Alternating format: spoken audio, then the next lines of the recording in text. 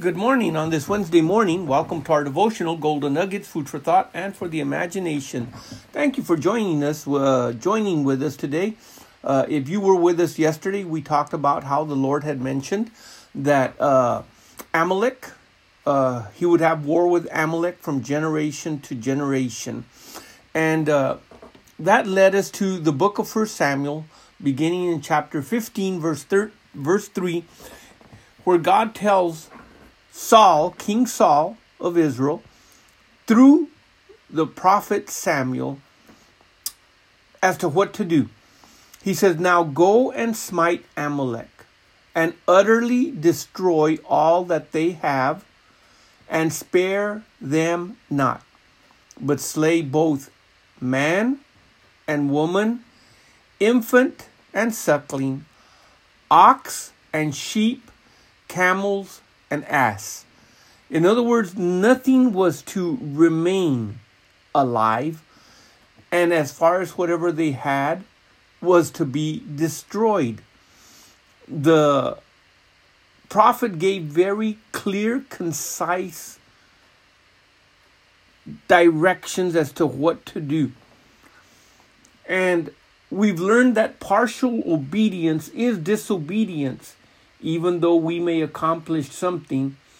But partial obedience ultimately is disobedience, and the consequences of it can vary depending on what one accomplishes or does not accomplish. The scripture says in verse 4, "And Saul gathered the people together and numbered them in Telaim, 200,000 footmen and 10,000 men of Judah." Now remember, at one point they had no weapons because the Philistines had prevented them from having swords and from having spears.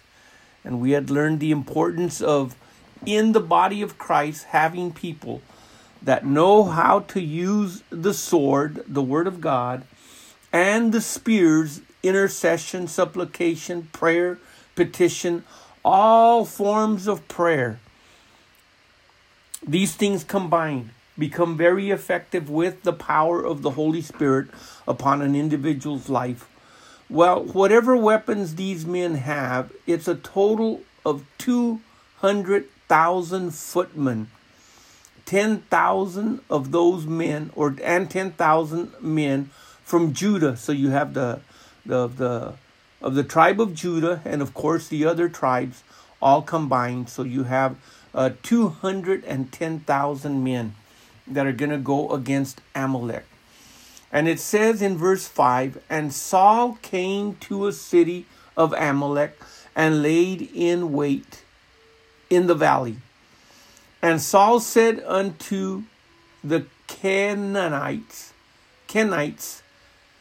Go, depart, get you down from among the Amalekites, lest I destroy you with them. For you showed kindness to all the children of Israel when they came up out of Egypt." So the Kenites departed from among the Amalekites. Now this is interesting, and we have to consider this, that the scripture talks about they showed kindness. In other words, they cared. They didn't provoke them. They didn't do war against them. It's very probable that they helped them with maybe even supplies or things along the way. But the scripture is very clear that they were warned, leave. Now, in the same manner, when Lot was in Sodom and Gomorrah, basically he was told to get out. And the angels told him, get your family out before this destruction takes place. And once again, it's a total annihilation. These words and terms are very harsh and hard for a Western mindset to try to understand or grasp. We would use the word genocide today, no different than what Hitler tried to do to the Israel or the Jews during that time, and or the Christians that were living at that time in that area, or what has happened in so many other nations across the world. But what makes it different here, that this was a command from God. Now, someone may say, well, God commands, but the difference is that there is only one Lord, one God, Jehovah God, and any other gods that may give direct or indirect orders does not necessarily mean it is the one and only true God. Well, having said that, God is a very jealous God concerning his people. They are the apple of his eye. And he has a plan and has had a plan for them since he called out Abraham. And eventually that plan that God had, including bringing the Gentiles in, and out of the Jews and out of the Gentiles making one man, one individual. The Gentiles were not part of God's plan with Israel as far as the law and the tabernacle. But it was his plan as far as the Messiah coming and provided salvation for them and for us. I say us because we are Gentiles. So it says in the following verse, in verse number 7, so Saul smote the Amalekites from Havilah until cometh to Shur, that is over against Egypt. So it's a good vast area. And he took Agag, the king of Amalek, alive, and utterly destroyed all the people with the edge of the sword. Notice what he did. He kept the king alive, and the people destroyed everyone else with the edge of the sword. But here's the pivoting point. It says, but Saul and the people spared Agag and the best of the sheep and of the oxen and of the fatlings and of the lambs and all that was good, and would not utterly, notice, would not, that's an act of your will, would not utterly destroy them, but everything that was vile and refuse, that they destroyed utterly. So all of a sudden, the people decided what was good, what was right, what was wrong, what was vile. That's no different than Adam and Eve in the garden when they were told, do not eat of this tree. And the scripture says that Eve wanted to know what it was all about. And of course, the serpent did deceive her. Adam was not deceived. His eyes were fully open as to what he was doing. But she actually believed that she could be wise like God. She actually believed that she could know things, the difference between good and evil. Apart from God himself, we cannot know the difference. We cannot distinguish the difference. He alone is the only one that is good and is the only one that can set the official standard. Well, here the people decided to set up their own standard. They decided what was good. That is no different than in society today. People decide what is good and what is evil.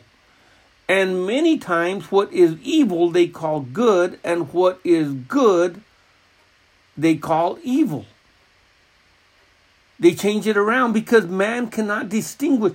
How can a fallen nature that has already as its parent the devil and his nature distinguish of what is good and what is not?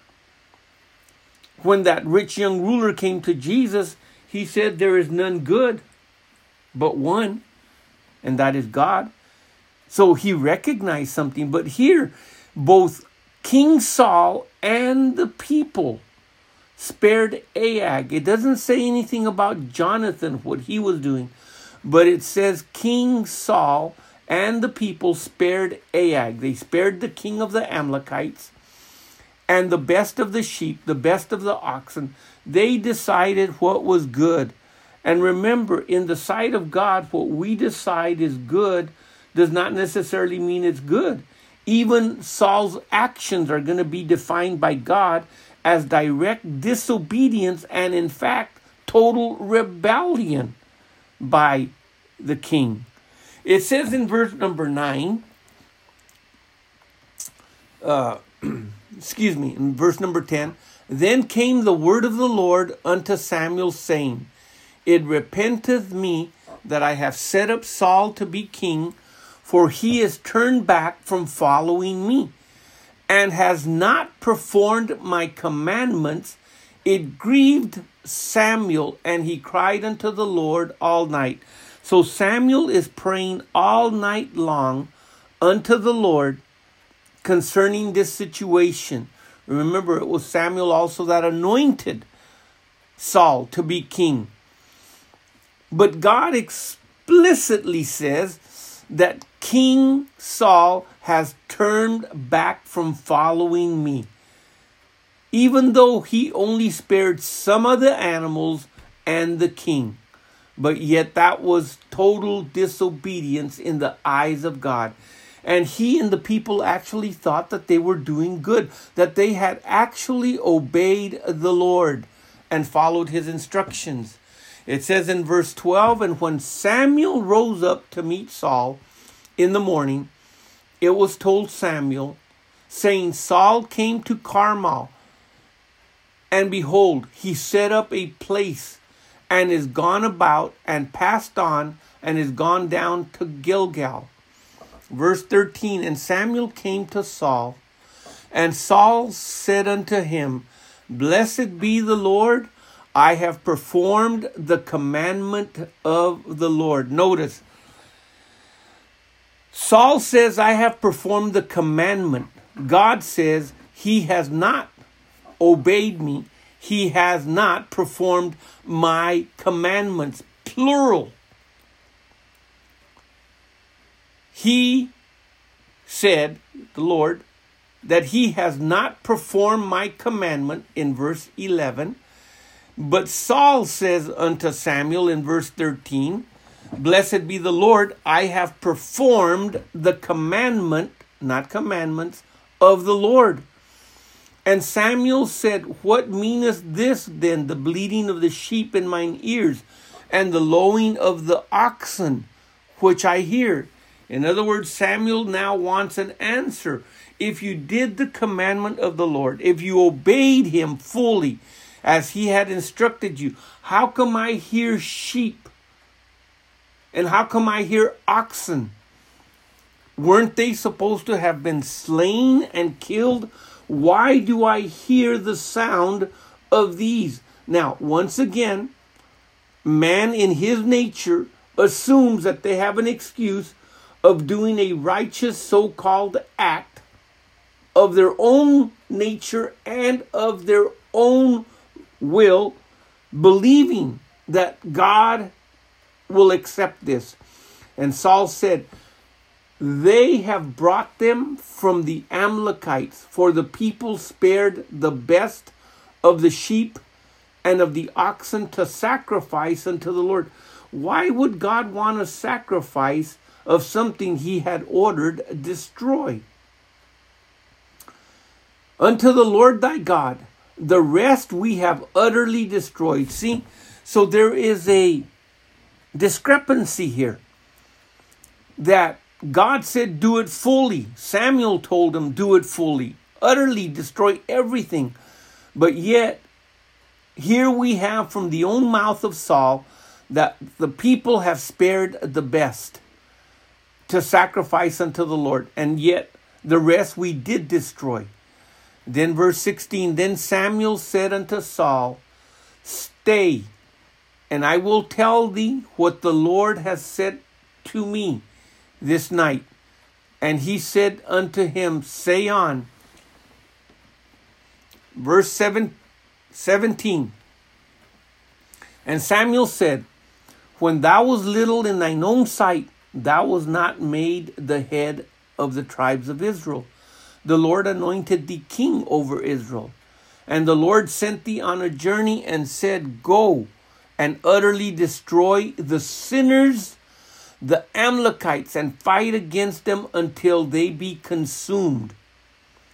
Wherefore, verse 19, did you not obey the voice of the Lord, but did fly upon the spoils and did evil in the sight of the Lord? And of course, Joshua had this problem also when they were told to utterly destroy and not to take anything, not to touch anything. And there was a man by the name of Achan. He decided that he was going to take some of the spoils. And of course, it brought problems to the nation of Israel. Well, join us tomorrow as we continue. Consider this food for thought and for the imagination. Keep looking up.